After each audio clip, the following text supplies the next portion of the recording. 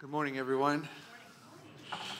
If you haven't made plans, I'd really encourage you to consider coming tonight. If you haven't been before, I can just let you know that it is a sweet family time. It's very relaxed. It's like gathering together in the living room together for some praise and some prayer together. So if you're thinking about coming, let me urge you to make that commitment. You won't regret it.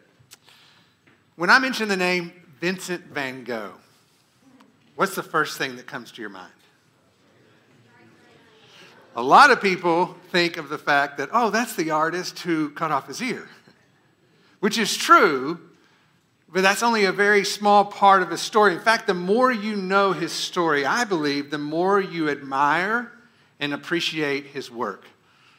At least I do, because I'm amazed at the bright and bold colors that were born out of a very broken man.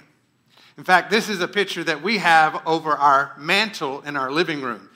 Interestingly, it's the only painting that Vincent van Gogh ever sold within his lifetime.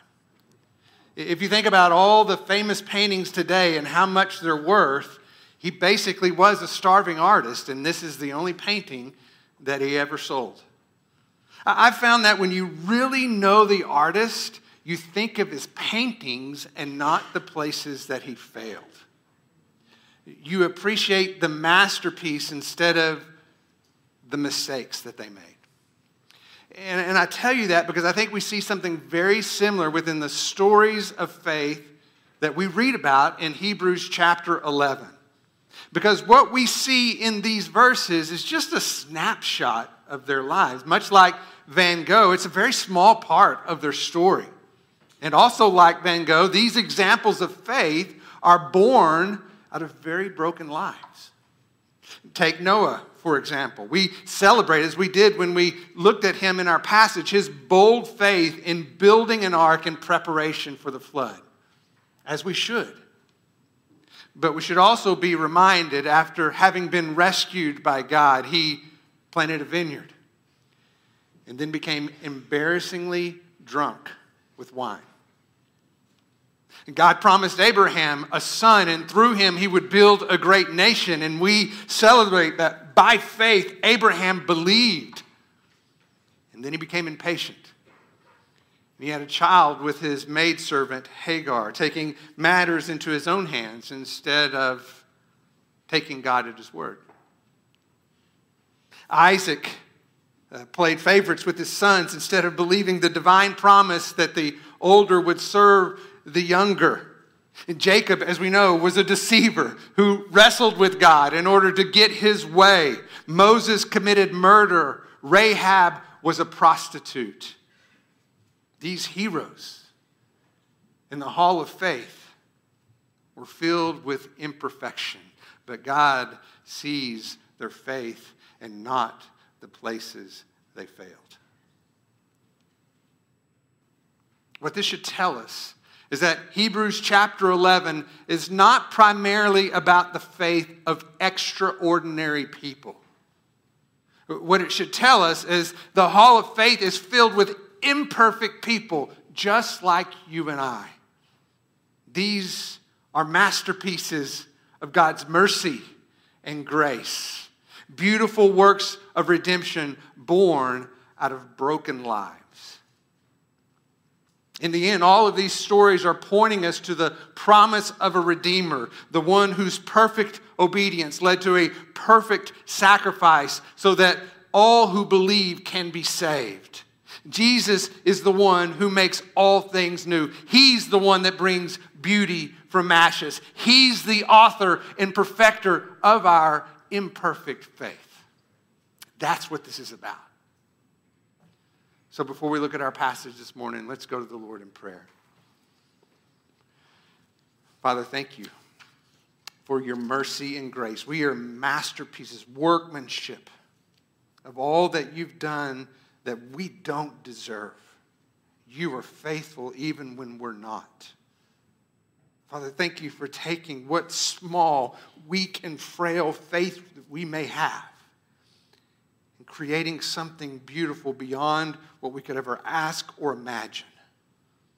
And as we look at your word this morning, may it stir within our hearts the hope that we have in you who accomplishes great things with very small amounts of faith, even amidst our imperfections. May it challenge us and encourage us to put our hope and trust in you more fully this morning. We pray this in your name. Amen.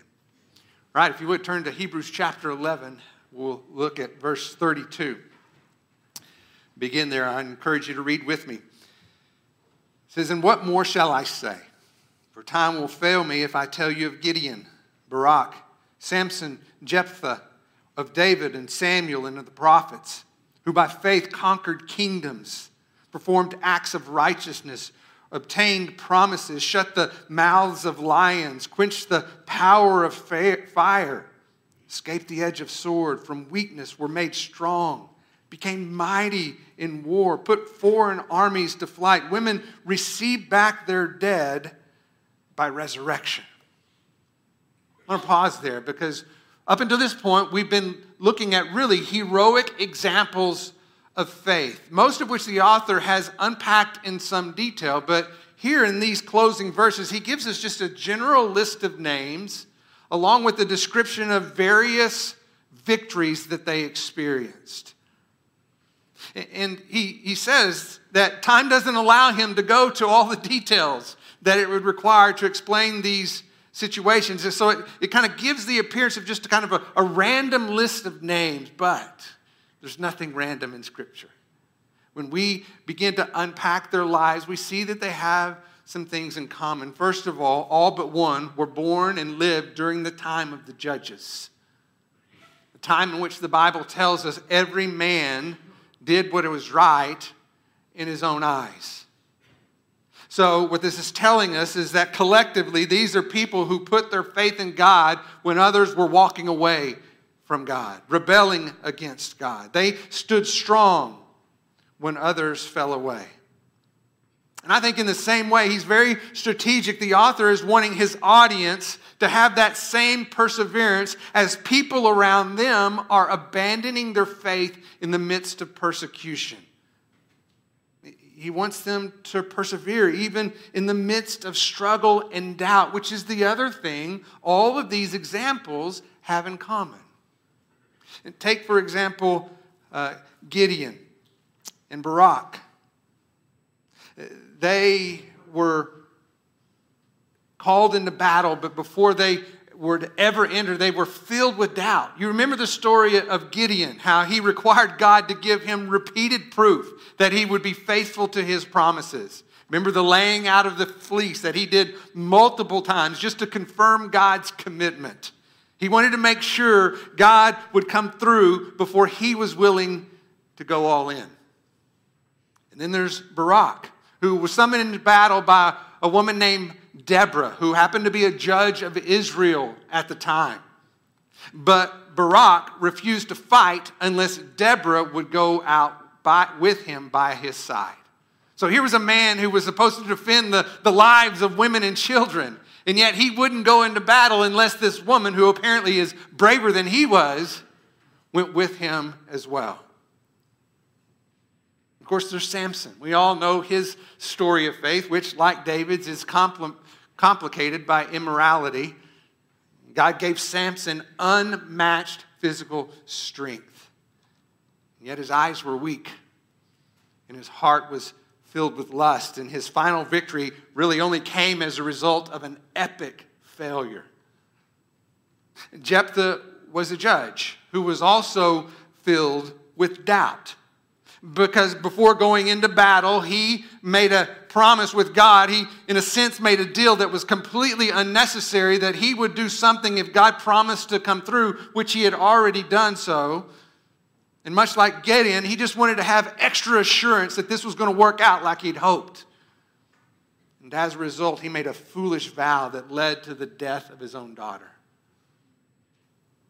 So clearly, these are people who had plenty of flaws. And yet, they are listed here, Hebrews chapter 11, as people of faith. Because they were willing to trust in God, however weak and frail that might have been, when most were abandoning God and turning away from Him. And God used this mustard seed of faith to do miraculous things. We all know the story of Gideon, how God whittled down his army to some 300 men, and he conquered an army of thousands upon thousands. Should have never happened. Barak won in battle. David killed Goliath with just a sling and a stone. We know the story of how Samson was able to kill a lion with his bare hands. These were all divinely empowered to overcome insurmountable odds. Others were miraculously delivered. They're not listed here, but it kind of refers to it when it talks about those who quenched fire. We know about Shadrach, Meshach, and Abednego, right? Who stood in the midst of a fiery furnace completely unharmed. Or Daniel, who was delivered from a den of lions. We look at these people and we see that their faith in God stood stronger than their fear of the situations they were in. We see the faith of Samuel and his bold proclamation of God's truth in a world among a people of apostasy who were turning away. Or prophets like Elijah, who were given the power to raise people from the dead, which is probably what is being referred to there in verse 35 when it talks about women receive back their dead by resurrection, showing us the unlimited power of God through the genuine faith of imperfect people. These are all stories we want to be a part of, aren't they? We want our name on this list, giving us victory over our enemies, helping us find freedom from our failures. We would love to have our name here on this list in Hebrews 11. But faith is not a formula for success. Look at how it continues there in verse 35. Others were tortured, not accepting their release so that they might obtain a better resurrection. Others experienced mocking, scourgings, yes, also chains and imprisonment. They were stoned. They were sawn in two. They were tempted. They were put to death with the sword. They went about in sheepskins and goatskins, being destitute, afflicted, ill-treated. Men of whom the world was not worthy, wandering in deserts and mountains and in caves and in holes in the ground. Now, unlike the previous list, this is not a list we would sign up for, is it? These are still people who are listed within the Hall of Faith.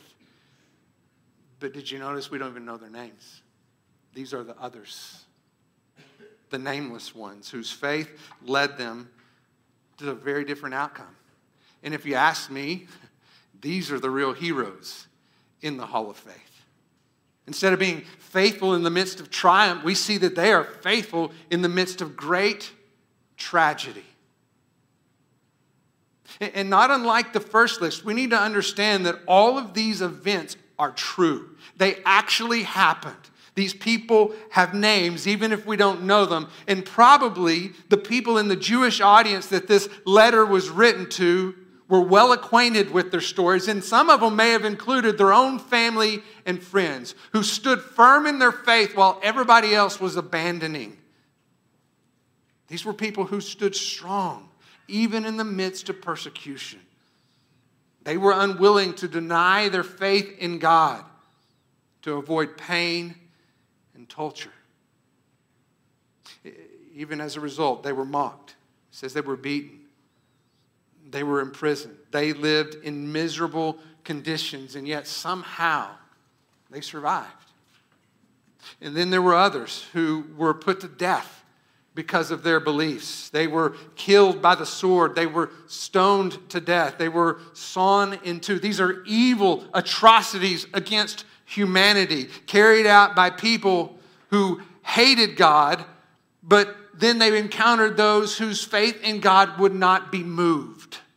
When I read these examples, one of the pictures that immediately came to my mind took place during the time of some of the ISIS terror that was going on. And there was this picture, some of you may remember this, of the Coptic Christians as they kneeled on the beach, hands tied behind their back, with ISIS soldiers with swords, just moments before they were beheaded because of their faith in Jesus Christ. All throughout history, people have died for their faith, and still others were punished. They became outcasts in society. We see that in verse 37 when he talks about those who are destitute and ill-treated, wandering in the desert, living in caves, hidden in the mountains. Or like Jeremiah, thrown into a well and just left to die. These are the others. And their testimony of faith, I believe, continues throughout history. Polycarp, one of the early Christians, was burned at the stake because of his faith in Jesus Christ. William Tyndale, some of you may have Bibles written in that translation that he was responsible for. He was strangled and then burned for translating the Bible into English so that you and I could read it today. Missionaries like Jim Elliot, who died because he was taking the life-saving truth of the gospel to an unreached people group. It was Elliot who once said, "He is no fool who gives what he cannot keep in order to gain what he cannot lose." That's heroic faith. And in my opinion, those are the real heroes. But more often than not, if we're honest, we prefer the stories of victory. We like the battles that are won against all odds. I mean, isn't that what movies are made of? It's what we are drawn towards. It's what we want to be a part of. Stories of divine power and deliverance, leading us into victory and in the freedom that we desire. But God calls us to be faithful even in the midst of our defeats, standing strong in our convictions even in the midst of our persecution, being willing to lose our job or even our life because of our faith in Jesus Christ, giving what we cannot keep in order to gain what we cannot lose. Look at how he finishes in verse 39. And all these, having gained approval through their faith, however feeble it may be, did not receive what was promised, because God had provided something better for us, so that apart from us, they would not be made perfect. The author does something really interesting in these last two verses. He kind of draws it to conclusion by putting all of the aforementioned examples into one single category. Because despite their flaws and failures, each of them were declared righteous by faith. They were not redeemed because of their good deeds. They were not chosen because they were impressive people. In fact, they were all aware of their failures and had gone to God humbly for His forgiveness. Because of their humble repentance, they became a masterpiece of God's mercy and grace. We see in verse 39, they were approved by their faith, and yet not one of these people received what God had promised, which on one hand tells us that their faith was not dependent upon immediate gratification. I call it vending machine faith. It's where you put something in expecting to get something out of it. But for some, we know that their faith, what they received back, was a life of pain and suffering. But they did not believe in God so that He would give them their best life now. It's not a promise of God. It's a figment of our imagination because it's what we want most. They, as should we, put their faith in a future reward. Hebrews 11:1 reminds us, faith is the assurance of things hoped for, the conviction of things not seen. It is something better than anything this world has to offer. That point is made very clear in verse 40. I think the NASB is a little bit confusing, so I want to give it to you in the NIV. Let's look at that together again. Going back to verse 39 so we can complete the thought. They were all commended for their faith. Yet none of them received what had been promised, since God had planned something better for us, so that only together with us would they be made perfect. Did you notice the change in pronouns? How it went from them to us, which is telling us you and I, as followers of Jesus Christ, we have something in common with these incredible people listed here in Hebrews chapter 11.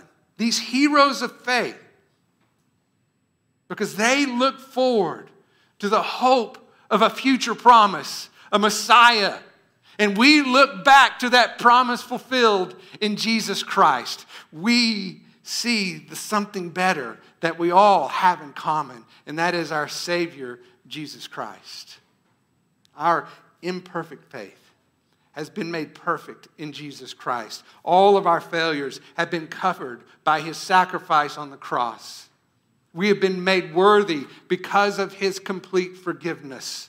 We are declared righteous because of his faithful obedience. We were dead in our sin, and we have been made alive together with Christ. So, along with these saints listed in Hebrews chapter 11, we stand with them as described by Peter in 1 Peter 2:9 as a chosen race, a royal priesthood, a holy nation, a people of God's own possession, so that we may proclaim the excellencies of him who called us out of darkness into his marvelous light. That's who we are. That's who we're called to be. So let's think about, let's consider for a minute how these truths apply directly to our everyday lives. Because in our lifetime, we will find ourselves in either of the categories that we walked through in our passage this morning, because there are seasons of life when we are experiencing victories through our faith, and praise the Lord for that. And yet there are also times that we are called to have faith in the midst of tragedy, and more than likely in our lifetime we will experience plenty of both. So, if you are in a season of triumphant faith, then praise the Lord. Right? Don't be embarrassed or feel guilty, but give all the glory to God. Because the church needs to be encouraged by the evidence of God's hand still at work among his people. We need to hear stories of victory, testimonies of people who have overcome addiction, marriages that have been restored, prodigals that have come home. We need to know that God still brings healing and hope into our lives. So please tell your story. But when you do, make sure it's spoken out of a heart of humility. Because if it's not, very often those stories can cause more harm than good. Don't use your faith as a recipe for others to experience the same blessing. It will only mislead people to believe that faith is a means to get what you want from God. Okay? That's not what it is. Instead, faith is more about God's getting what he wants out of us. That's what faith is. So rejoice in the victories that God has graciously given you to experience. Be careful not to suggest that they are rewards for your extraordinary faith. As Paul reminds Timothy, I think he speaks to this when he warns him about men of depraved mind and deprived of truth who suppose that, here it is, godliness is a means of gain. Faith is not a formula for success. It is a gift of God given to us so that we may bring glory and honor to him.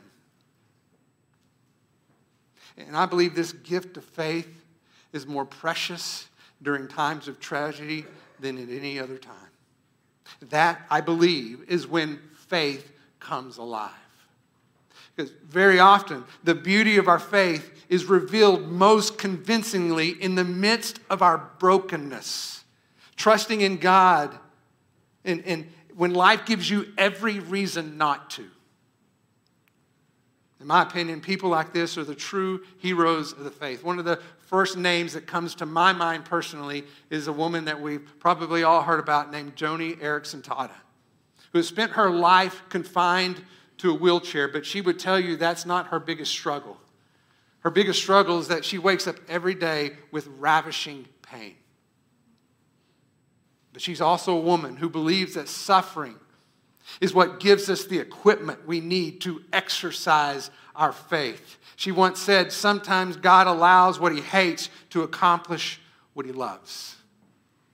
And over time, she has found peace in her incurable condition. She says this, God hasn't chosen to heal me, but to hold me. And the more intense the pain, the closer his embrace. That's heroic faith. I've heard her say more than once that if she had to do it all over again, she would not change a thing. Because the disability that she experiences has introduced her into an intimacy with Christ that she would have never known without it. Karen Wolf, another woman who's confined to a wheelchair, reminds us we're all disabled in some way or another. Because none of us have unlimited access to whatever we want or whatever we planned our life to be. True beauty is faith that is seen in the midst of our brokenness. Yeah, sometimes we experience the beauty of faith in the midst of triumph, and sometimes it's in the midst of tragedy. But we can be certain that whether it's in either category, God is present and at work in the midst of it. That he who began a good work in you has promised to perfect it until the day of Christ Jesus. Because one day our faith will become sight. Our hope will be realized. So fix your eyes on Jesus, the perfecter of our imperfect faith. He's the something better that we all have in common, not just between us, but with the people that we've looked at here in Hebrews chapter 11. He is before all things, and in him all things hold together. For from him and through him and to him are all things, so that he may receive the glory forever and ever. Amen? Let's pray. Father, we are deeply grateful for what we've seen in Hebrews chapter 11. And even being reminded that this morning that these incredible testimonies of faith came out of the lives of very broken people just like us. And so we can read them knowing that they're not some far-fetched idea that is never obtainable by mortal man. But in fact, these are things that are true in our lives today when we put our faith and trust in you as they did.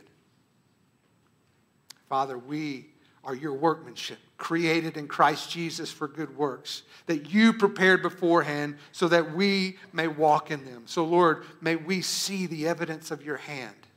May you strengthen us as we experience faith in the midst of triumph, but also, Lord, may we stand firm in faith even in the midst of tragedy. And since we will all be in different seasons at different times, may we come alongside each other to encourage each other in the tragedy, to rejoice with those who rejoice, to weep with those who weep. But in all things, we put our faith and trust in you, our Savior. Amen. Please stand.